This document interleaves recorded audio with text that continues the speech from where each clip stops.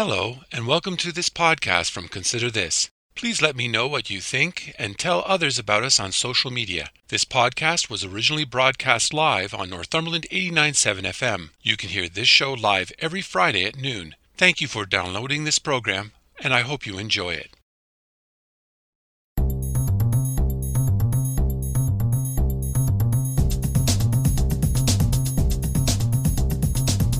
Hello, I'm Robert Washburn, and welcome to Consider This Northumberland, a current affairs program dedicated to the issues facing our community. We talk to the people on the front lines and those behind the scenes who make a difference in your life in Northumberland County. So I'm asking you, the listener, to take some time out of your busy day to consider this. Last night, a historic election took place in Ontario and in Northumberland. David Piccini was re-elected as the MPP for Northumberland Peterborough South with over 26,000 votes, increasing his tally by 6% over the last election.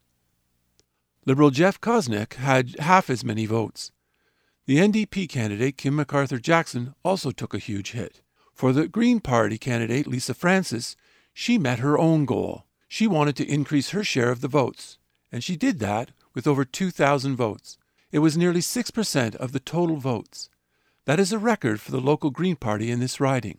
On today's show, those local results plus the provincial-wide results are the topic of discussion for the entire show.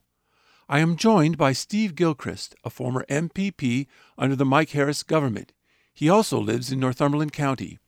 He has worked in politics for the past 52 years. He is also the host of a show, Naturally Northumberland, here on 89.7 FM. We're going to parse out some of the numbers locally and delve into what actually happened and what dynamics were at play. I hope you will find the insights interesting whether you agree or not. I'm so pleased to have with me today Steve Gilchrist, former MPP and a local resident, and also the host of a wonderful show on Northumberland 89.7. What's the title of your show again, Steve? Naturally Northumberland. Glad to have you on Consider This. Welcome. Well, thank you very much. I appreciate the invitation, Robert. I'd like to begin talking about the results locally. Give me your perception of what happened last night. What does that tell you? Well, I think it tells me a couple of things. First off, I think we are blessed with one of the hardest working MPPs I've ever known. And I don't say that just because we share the same party affiliation. I've seen David crisscrossing this riding, fighting for local issues. I am truly impressed that even more than any of his predecessors in the riding, he was able to bring more resources to every one of the communities within Northumberland County and the south side of Peterborough County and a bit of Clarington. And I think that has made a material difference in the lives of residents, whether it's improving a hockey arena or more money for healthcare, expanded services in schools and other social services. Those are the ways that government can have a materially positive impact on our lives. And to the extent that we all pay taxes, it's kind of nice to see, for the first time perhaps, the lion's share of that money coming back to this riding. And I think that's the first the first tale of the tape, as they would say. The second is David's part of a team that had, I think, a materially different campaign than either of the two main opposition parties. I think people after COVID are quite tired of doom and gloom. I think they're looking for some positive news. I think they're looking for a brighter future for themselves, for their kids, and for their businesses. And I was not surprised, but I was a little disappointed that virtually every word out of the mouths of the leaders of the other two parties were very negative. They were attacking the premier, they were attacking policies, and sure, they offered their own sound bites as to here's how I'll make this better, here's how I'll make that better. But even when they did that, they weren't credible. When the NDP suggested they could magically pick tens of thousands of new nurses out of the air without explaining how they were going to get them, people, they may not know the intricate workings of the Ministry of Health. They may not know the intricate workings of the local hospital, but they're not completely out of touch when it comes to how you get teachers and nurses and other qualified professionals into those jobs. It doesn't happen overnight. It doesn't happen because some politician snapped their finger. It happens because you make investments in the universities and colleges, and 4 or 5 years later, you start seeing the fruits of those investments. So on the one hand, you had Premier Ford with a very positive message, get it done, and talking about expanding infrastructure, expanding investments in those aspects of government that encourage job creation. Governments don't create jobs. Governments create the climate in which businesses can create jobs. And I think to the extent that there are 500,000 more people working in Ontario today than there were on the day that Premier Ford and his government was elected in 2018, that's a staggering number. And that's 500,000 households that I suspect looked at their own circumstances and said, I'm not going to mess with this. I'm not going to change what has been for our family a winning formula.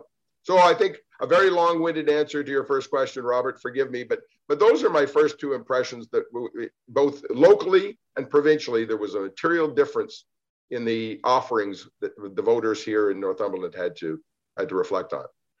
There's a lot in there, and I'd like to go back now and let's tease some of that out, because I think there was a lot of important stuff. Let's go back to the local results. So you have Piccini winning with 51% of the vote. Interestingly enough, at the last election, he had 45% of the voters voting for him, and in fact, he had a larger total, but a smaller number of the percentage of total voters. I wonder, what gave him the extra boost this time, do you think? Those extra 6% supporting him. What shifted within our riding that people voted for him that didn't vote for him the last time, maybe? Well, first off, I should say it is actually quite a remarkable turn of events to get more votes, a higher percentage of your vote in your second election. That's quite rare. Normally, there's enthusiasm the first time you run. Your team works a little bit harder. People that are looking for change embrace that opportunity that you're bringing to the table. And the second time, it's great. It's more of the traditional party support. I really think that 4+% that David was able to improve his percentage of the popular vote is a testament to those two things I talked about earlier. I'm perhaps not one of those that believes the local candidate is only worth 5% of the vote, and that the leader and the party label account for the rest.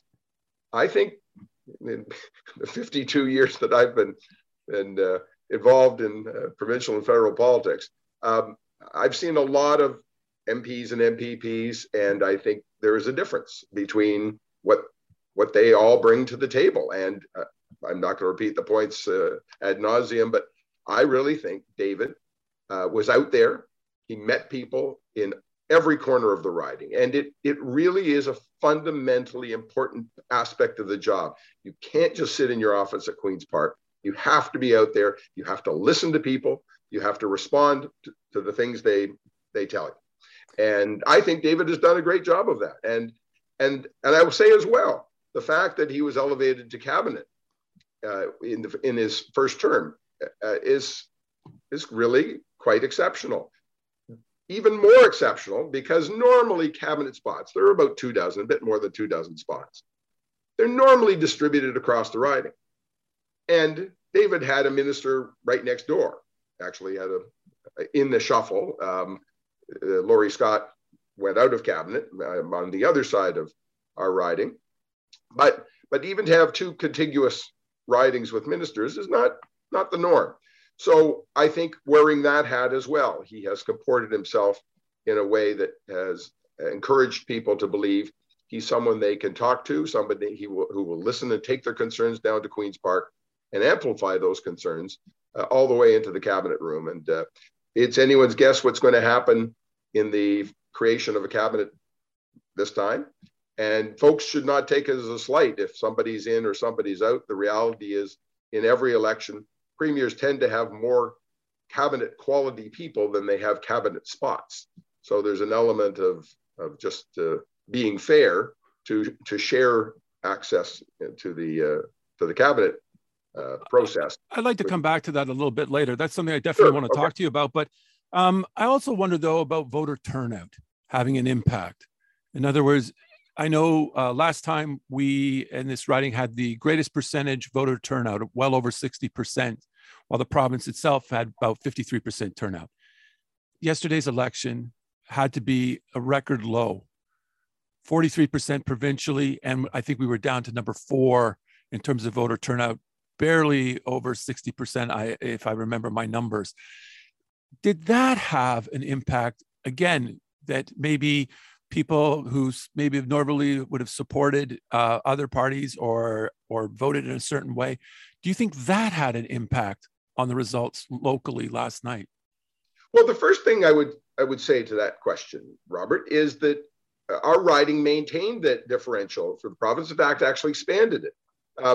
Last time, I think it was 51.38% of our potential voters turned out. And that is a sad number. I would be the first to agree. But it's an almost 8% differential to what happened across the rest of the province. 8% is, I mean, that's almost 20% more people voted in this riding than voted as a percentage of the eligible voters than voted across the rest of Ontario. So clearly the people in this riding were that much more motivated as they were in 2018. Across the board, David got 27,000 votes last time, he got 21. So I don't think it would be fair to characterize that differential between the 51% that turned out this time and the over 60% last time was all in one camp or the other. Just the opposite. I think there are a number of factors that play into voter turnout. Number one is your satisfaction with what's happening. It's ironic. You would think it would be the opposite, that the better your business is doing, the better your family is doing, the more your problems have been solved, whatever those problems might have been in your family's life, you'd be more motivated to get up on election day and go out and cast your ballot. Well, I saw firsthand back in 2003 that in fact, having kept all your promises, crime having gone down, employment having gone way up, business prosperity way up, that the people who were motivated to fix those things when you first ran, they just stayed home thinking, oh, somebody else will turn out and do the right thing. So I think for all three of the candidates, there was probably an element of people saying on the PC side, I'm happy with what he's been doing, but there's no burning issue. I think it's probably likely my neighbor's going to go out and vote. So I won't worry about it too much. And with the other two opposition parties, it was, I suspect, a phenomenon that they saw the writing on the wall. I can honestly say this, Robert, and I'm certainly not here to be an apologist or a salesperson for one political party. But in those 52 years, I have never seen a sign contest that was so one-sided. And it happens to be quite a science. The percentage of people who take lawn signs is largely fixed. It works out to be 10% or so of all of your potential voters. So when you see on any road in this riding, blue signs up and down the highway, up down the road, and in an entire day of driving through Crammy Township, for example, the day before the election, I saw 2 Liberal signs and 1 NDP sign. I have never seen that, and certainly not in this riding. I would have said just the opposite. I could have told you farm and home locations that had taken blue or red signs every election since I first moved out here 45 years ago. They didn't have them up this time. And that tells, I mean, there's so many answers to your question, but they weren't motivated clearly by the message from those teams. And they weren't upset enough with what the government has done to spend the time and effort to put up the signs and clearly to go out and vote to support those other parties. It was really interesting last night in the panel. One of the panelists admitted that she didn't vote. It was shocking. And, we talked about it a bit, and she expressed her disillusion with all of the parties. And when I see a result where we're talking about 43% of the province only voting, that's not even a majority, not even close to a majority. No. I wonder how many people out there were like her. There was also another panelist. She did vote. And she said, I voted with my heart and not with my head. And that also brings another factor, which I hope we can address as well. And that is this feeling of strategic voting, where I can't really vote where my conscience is. And I have to vote strategically if I hope to see a result that I want. So let's start with people who are disillusioned. Does this number speak to a disillusionment, something that all political parties should be concerned about in terms of giving a message and speaking to, and this is a young mother, 31-year-old mother, who says, I can't find anybody that I really support. How do you respond to that? Well, there's no doubt there has been a slow and steady decline in voter turnout for the last two generations. It wasn't unique. This is an exceptional case, but it's not the first time we've seen a decline like this. It used to be the norm that well over 2/3 of eligible voters turned out at the polls. And even that's a little distressing when you see countries like Australia, where in the face of yes, you get fined if you don't vote, but it's not a significant fine. As I recall, it's about $50 Canadian. But they have a 92% voter turnout, same as some of the cantons in Switzerland. There are ways to motivate people, and clearly we have not found one of those ways. But what about policy, though? That's what I want you to talk about, because we can talk about all these tricks, but where's the policies? What do politicians need to do to engage these people? Well, allow me perhaps a little deeper philosophical answer to this question. I think as the province's population grows, there will be an inevitable feeling that I'm a smaller and smaller piece of a bigger and bigger piece of machinery. And my relative power, whether it's municipally, provincially, or federally, will continue to decline. When you think that Toronto, when I was born, had 1/5 the population it has right now, and counties such as Northumberland were almost 80% rural in terms of the population. The evolution in our society has made it more difficult to feel that you're actively engaged, that there's a place for you at the table. And I don't see anything changing in that in the future.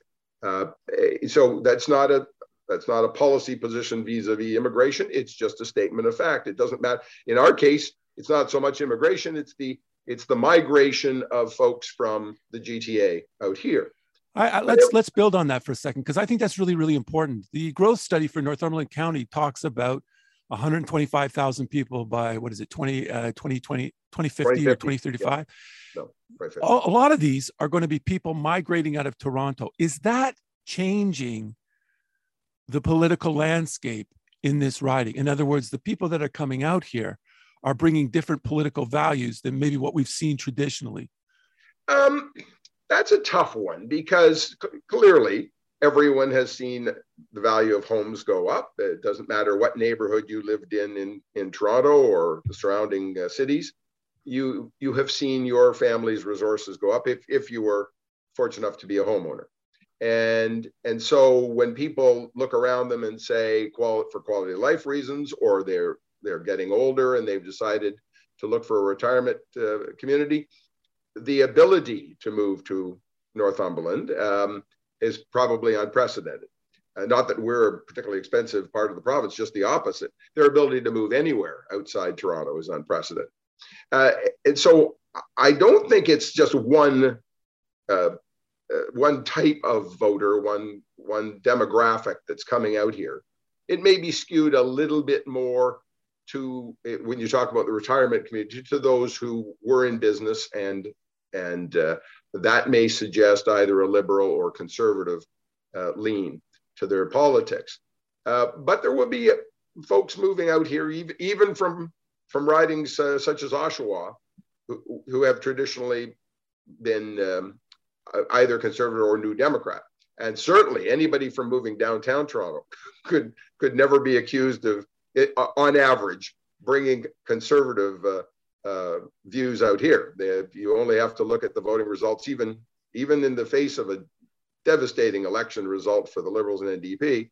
downtown Toronto continues to be a place that they comfortably win their ridings. And so when people move out of Leslieville or any of those communities in downtown Toronto, I think that they're likely to be bringing more of an NDP bent to their future votes here in the riding. So I would be reluctant to say that it will necessarily change. On the other hand, the fact that in those Toronto ridings, they tend to have an even lower turnout than we do in rural ridings, that may be a factor. If you've already decided that when you lived in Toronto that it was too tough to have access to the politicians, they were too remote. Ironically, even with our capital building being right within walking distance of many of those downtown ridings, then they will bring that perspective with them as well. I think it takes time for someone like David, our local member, with a very customer-focused approach to politics, to systemically change that. If you see him at your Tim Hortons, if you see him at your church basement, at some community meeting, if you see him at shift change in your business, you're more likely to feel comfortable then, believing that there really is an ear that's taking your concerns down to Queen's Park, and there's a reason for you to get out and vote, a personal connection that draws that. So I'm not despairing. I think it may also have just been a function that nobody was advancing really bold and innovative ideas. No one was talking about the first of something, social service. No, it wasn't the first time we were debating welfare or public health or separate school funding or something like that. Well, it's fascinating too, because when you look at the other parties, I mean, the Liberals pretty much held the same percentage of the vote. This time they got 25%. Last time they got 24%. Now the NDP, they dropped substantially. They only got 13% of the vote. Last time they had 24 and they were in second place.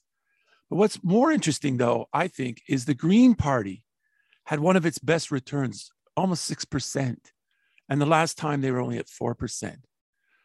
When you're looking at that, what does that say to you? Well, it's tough to be a candidate for anything but the three main political parties. And my hat is off to those who take the chance, who put their name forward and advance specific policy ideas. Of course, in Europe, the Green Party has become a fixture. But here in Canada, it's been a very tough sell, in part because a lot of the environmental aspects of their message are already well embedded in the psyche and the policies of the three main political parties. I mean, ironically, I won't go on too far of a tangent here, Robert, I promise, but when you look at the environmental initiatives in this province, they're almost all, the big ones, they're almost all exclusively PC. Conservation authorities, the Niagara Escarpment Protection, the Oak Ridges Moraine Protection, most provincial parks that have ever been created. The biggest protection of land in the history of the province of Ontario took place on August 1st, 1999, when an area the size of New Brunswick was taken off limits, was taken away from any possible future development and created into a series of parks and preserves. And so if you've got that from the party that, I think if I were to ask most media pundits who was the biggest supporter of the environment, it wouldn't be PC that they answered. And yet, ironically, but demonstrably, it has been. But people have ready access to parks. They hear about things such as just, about 3 weeks before the election, in combination with the Nature Conservancy of Canada, the federal government, provincial government, created a reserve north of Hearst in Northern Ontario. It's 165,000 hectares, 165 square kilometers. That's a massive piece of land. And it's not going to be forested. It's not going to be mined. It's not going to be developed in any way. It's there to protect species, biodiversity, habitat, all of the things that governments claim that they care about, put into action. And Steve, let's just take that apart a bit, because you were talking about. I want to talk about this because this is really important. And at the same time, even last night when I interviewed him after he won, he talked about the infrastructure. He talked about Highway 413. He talked about the Bradford bypass. And when you look at that, I mean, we're talking in those cases, we're talking of huge swaths of protected land. We're talking about crossing rivers, and environmentalists are just going crazy about this. How do you square that circle? Well, here's the first thing I would offer. A, they're not built yet. B, I think this is the perfect opportunity for people to make those concerns heard. And I think they have. I think the election campaign was a great opportunity to do that. I think the Bradford, I have a personal connection up there. At one point, our family had the Canadian Tire store in Bradford. So I know that community very well. And I know how ironic it is that we built two parallel north-south highways, 400 and 404, and have no way to connect them. You can drive through local streets, but somebody should have been thinking of these things 20, 30, 40 years ago, because it was inevitable that the people traveling between those highways would need, the volume of traffic would grow to the point you need that. So if done properly, and the Ministry of Transportation certainly is aware of the need to find as few ways of avoiding as many disturbances of the natural heritage as possible. The Bradford bypass, I think you put in one category. Highway 413, I have a very different perspective, and I've shared this with David. Until the Highway 407 is full, I don't believe there's any logic behind investing $10 billion on another highway that basically parallels it. One of the things that I suspect will come out of this debate is a lot more people are aware that Highway 407, in fact, owes us a lot of money. When the lease was first created, there's a term in there that says they have to divert a certain percentage of the traffic away from Highway 401. They have not met that. I am not privy to the exact amount, but I am told that it's now in excess of $1 billion. Well, you don't have to be much of a negotiator if the other guy owes you $1 billion to say, I've got some good news, I got some bad news. I'm not going to claim the $1 billion, but I want the tolls taken off between Highway 400 and Highway 401, or reduced as the first step and ultimately taken off.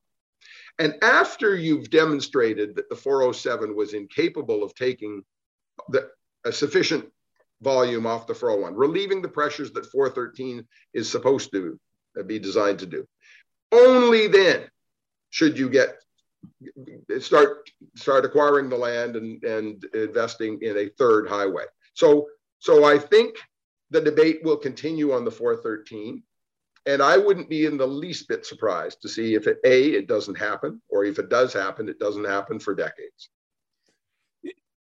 We're talking, though, I mean, from an environmental standpoint of view, we're talking about raising 800 hectares of farmland, which is a huge loss. I mean, we already lose 175 acres of land every day. Every day. And then we're going to pave over 160 hectares of the green belt, cut through 85 waterways. So how then, if we're supposed to be environmentally smart and we're supposed to be working towards sustainable environment, how does any of this even come close to meeting those goals? Well, I think anyone that listens to my show knows where I stand on this issue, Robert. I don't think it's a necessary intrusion in the Greenbelt. And I think the Premier himself has made it clear that his goal is not to take anything out of the Greenbelt. I guess if you were to take some land out in one part of the province and add it back in on another, take a greater amount of land and add it to the Greenbelt, there would be a debate, a reasonable debate of whether the net value to the environment is positive or negative. I think we should be pushing for an expansion of the Greenbelt, notwithstanding things like Highway 413. The province has an active debate going on right now about expanding the Greenbelt. There's been 2 series of public consultations.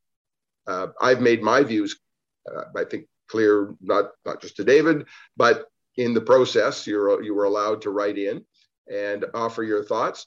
And I think every part of Northumberland County north of Highway 401 should be added to the Greenbelt. We're already covered, 24% of Northumberland County is covered by the Oak Ridges moraine protection. But for whatever reasons, when the Liberals brought in the Greenbelt, it stopped at the Durham-Northumberland border. I've never understood that, because really their goal was to just take ownership back of the Oak Ridges moraine issue by putting something that was slightly bigger, a land protection initiative that was slightly bigger than the boundaries of the Oak Ridges moraine. But they didn't do that in Northumberland. I've always marveled at that. But we have a chance to add that commentary. So if you told me we were adding thousands of hectares of land to the Greenbelt out there, I would be less concerned about losing 160 hectares in York Region. But I'm still concerned about the 160 in York Region. And so I truly believe this debate will continue. And I think that anyone who really cares about it, should have shown up to vote. And that sounds harsh, but I come from the school that we each have an opportunity every 4 years to be part of this system. And if you don't find the 10 minutes to vote, quite frankly, keep your opinions to yourself for the next 4 years, unless it's a new issue. That's harsh. I get it. But the reality is, you can't now show up at the coffee shop tomorrow and say, well, the government's bad for doing this and this and this. I didn't think it was worth any of my time to go and actually vote for the other guys or gals. But we've just had the opportunity for that debate. And so I guess my final point on this, Robert, to you is, to the extent that it wasn't a big enough issue to sway people, even in the ridings that 413 will go through, do I find it a little distressing? Yep.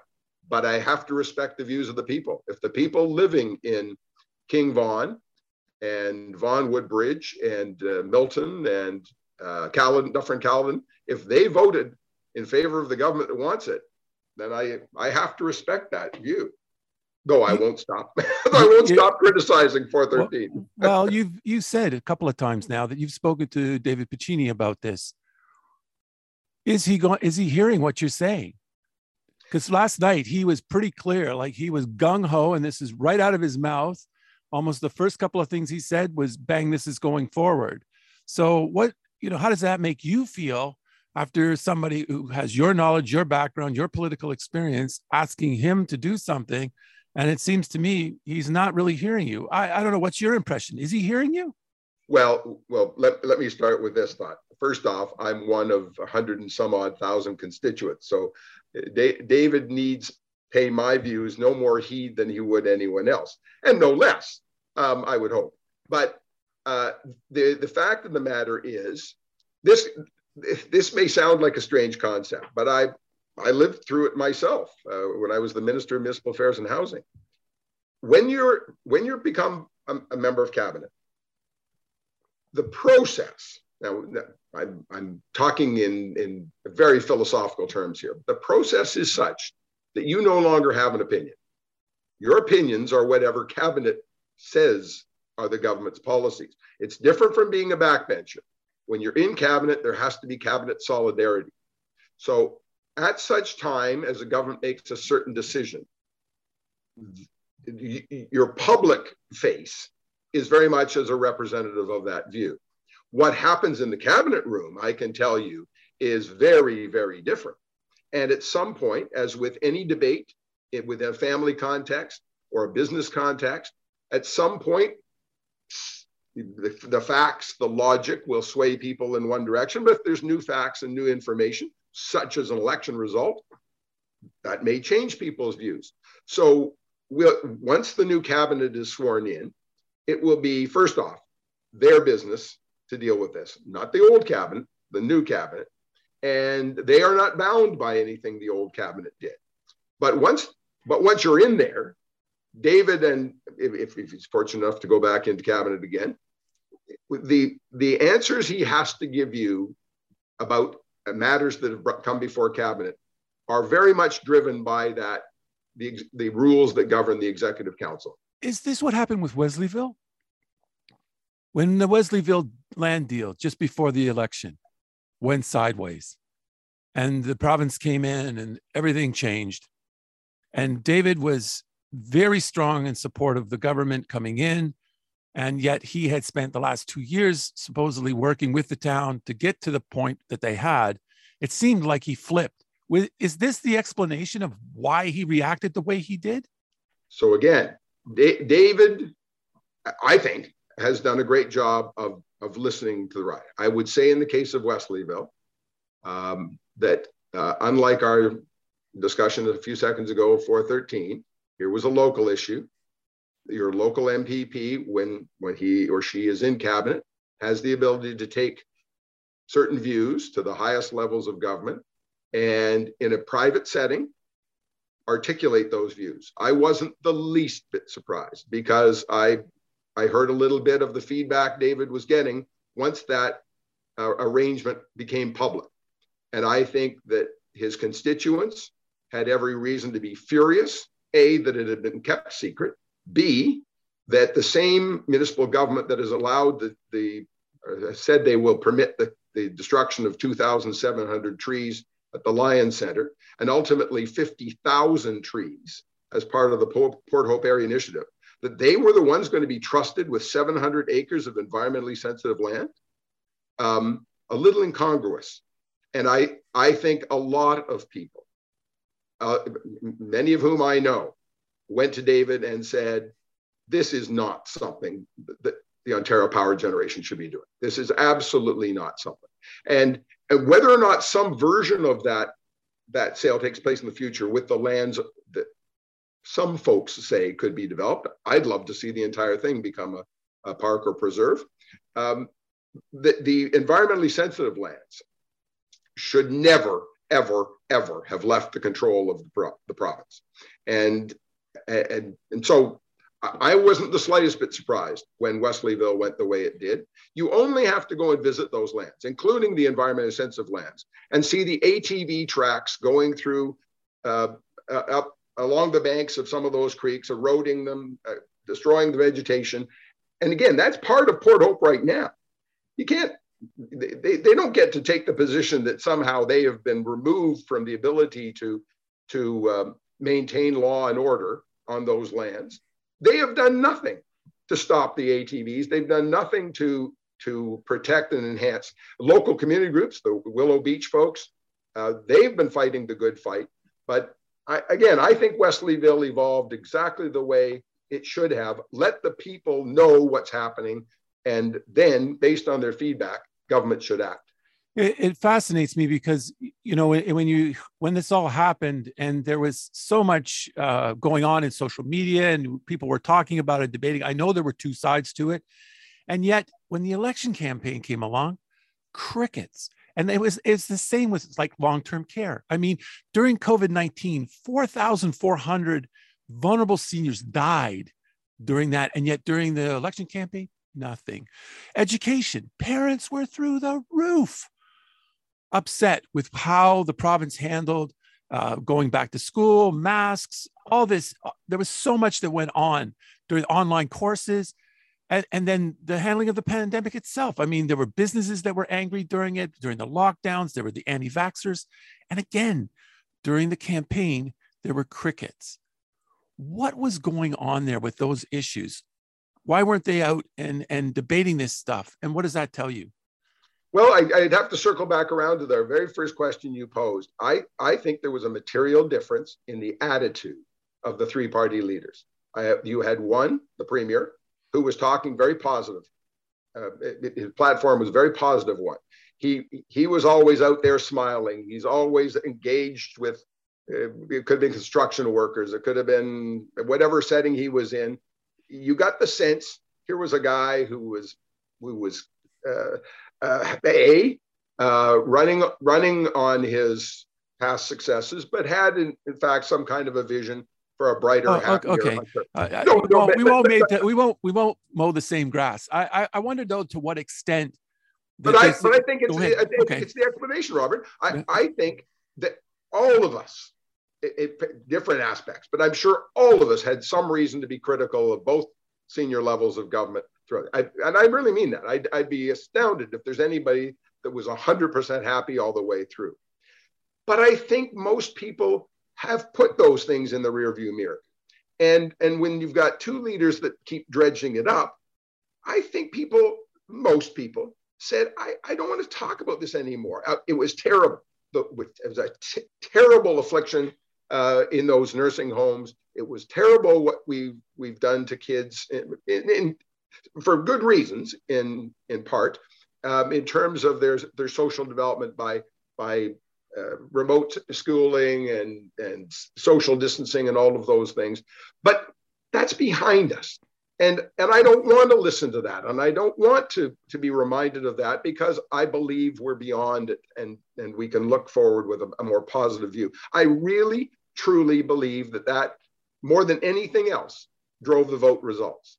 And if either of the other two political parties had in fact stopped making personal attacks, and I've got to say this, and stop saying things that are just profoundly stupid.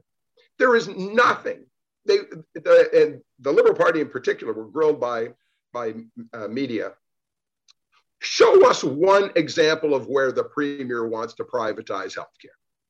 And they couldn't do it. So telling people, bringing out the old boogeyman that this party is going to do that, and they're anathema to public health or welfare or public housing. People have grown tired of it because they know it's not true. And you can't keep flogging the same horse every 4 years and expect people somehow magically to react differently this time. So that's well. Let me. I'm gonna. I think your point is well made about people moving on. I think everybody was sick of the pandemic. Now that there's some return to some form of normalcy, although I don't like saying back to normal because it isn't normal. But we're in a different phase now, and people are relieved. It's nice out. Everybody's out in their garden working. I agree with all of that you said, but I also wonder to what extent that the affordability issue really push through. The fact that we're going through these economic hard times. I mean, you go out and buy groceries right now. Every time you go in that grocery store, prices are going up. Inflation is a huge issue. You go to the gas pumps. It's crazy.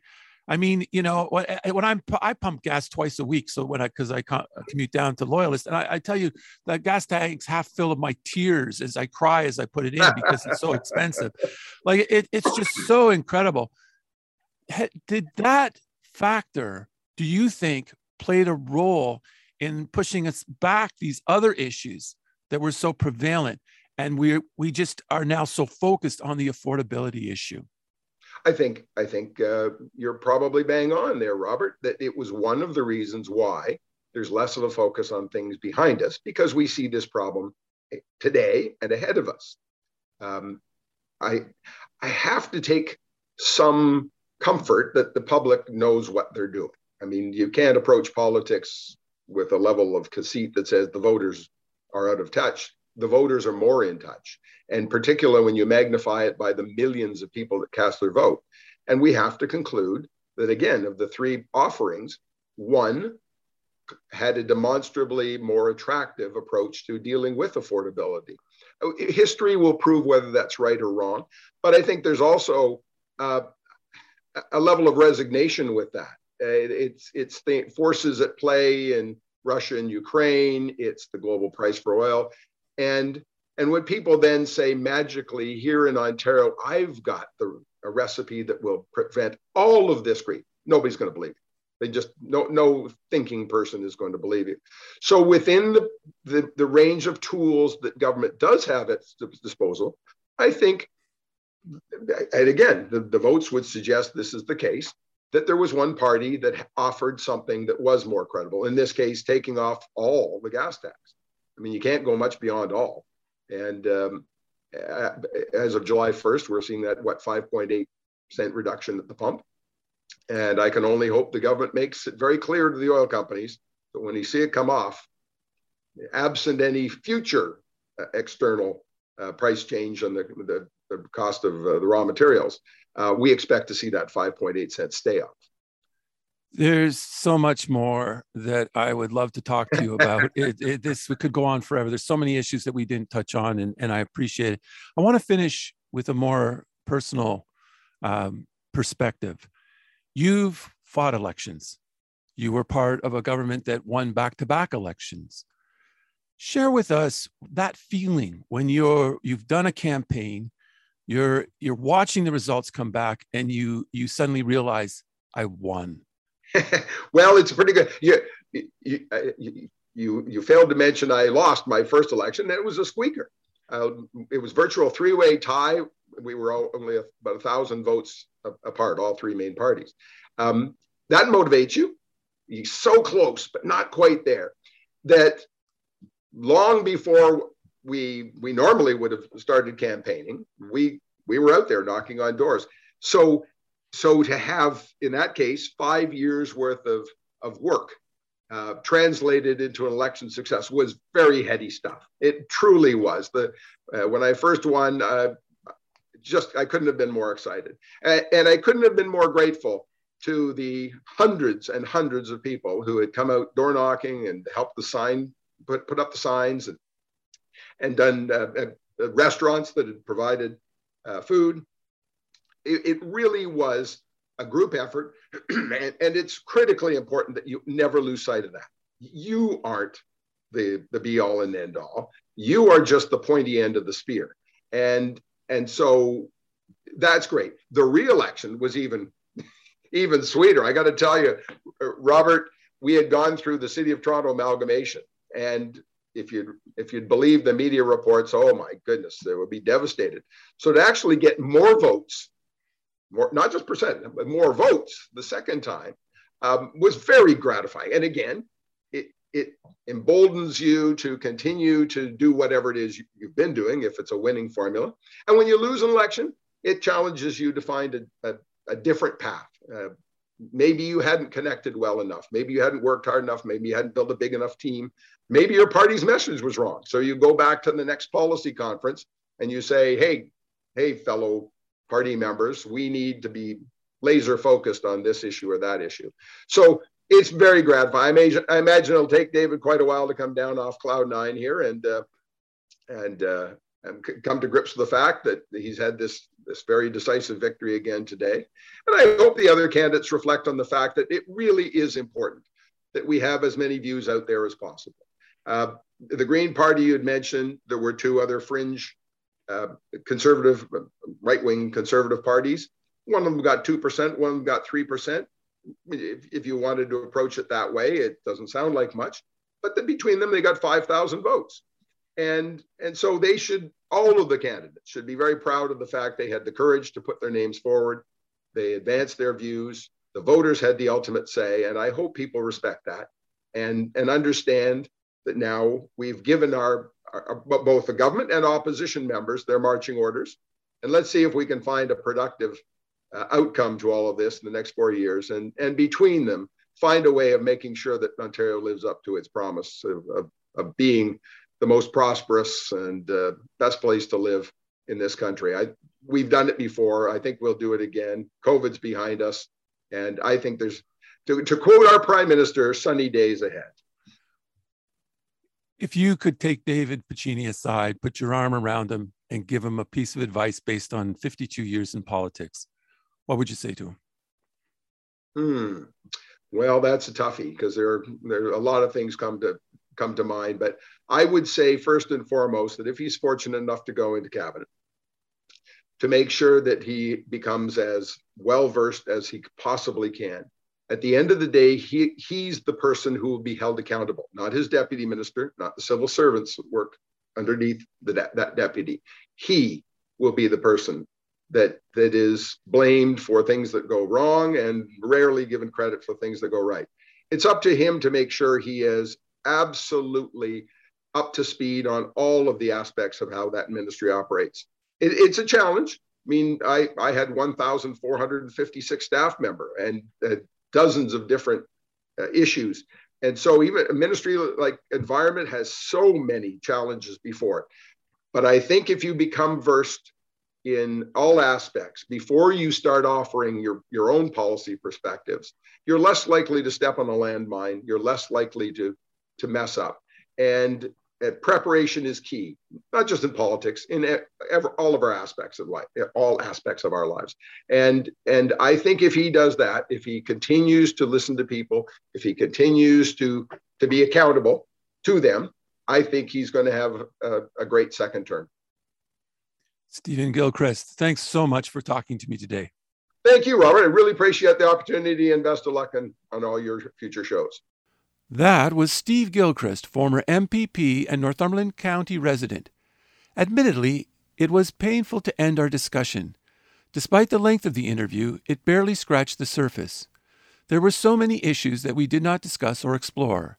Still, I hope you, the listener, found our conversation valuable. I want to thank my guests this week for talking to me, and I want to thank all the listeners for tuning in today. Please join me again next week when we will talk to the people on the front lines and those behind the scenes who make a difference in your life and Northumberland County. So please tune in. If you would like to listen or share this or any podcast, please check out my website at consider-this.ca. There you will find past podcasts, news, and other information about life and politics in Northumberland County.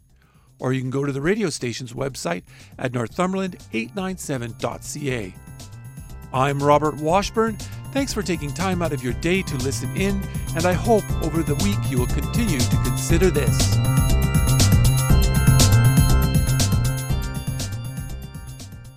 Thank you for listening to this podcast from Consider This.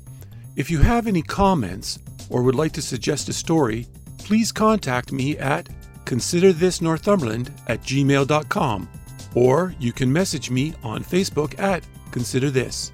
If you enjoyed this podcast or are looking for more news and information about Northumberland County, please check out my website at consider-this.ca. That's consider-this.ca. And don't forget to share. And again, thank you for listening, and stay tuned for more from Consider This.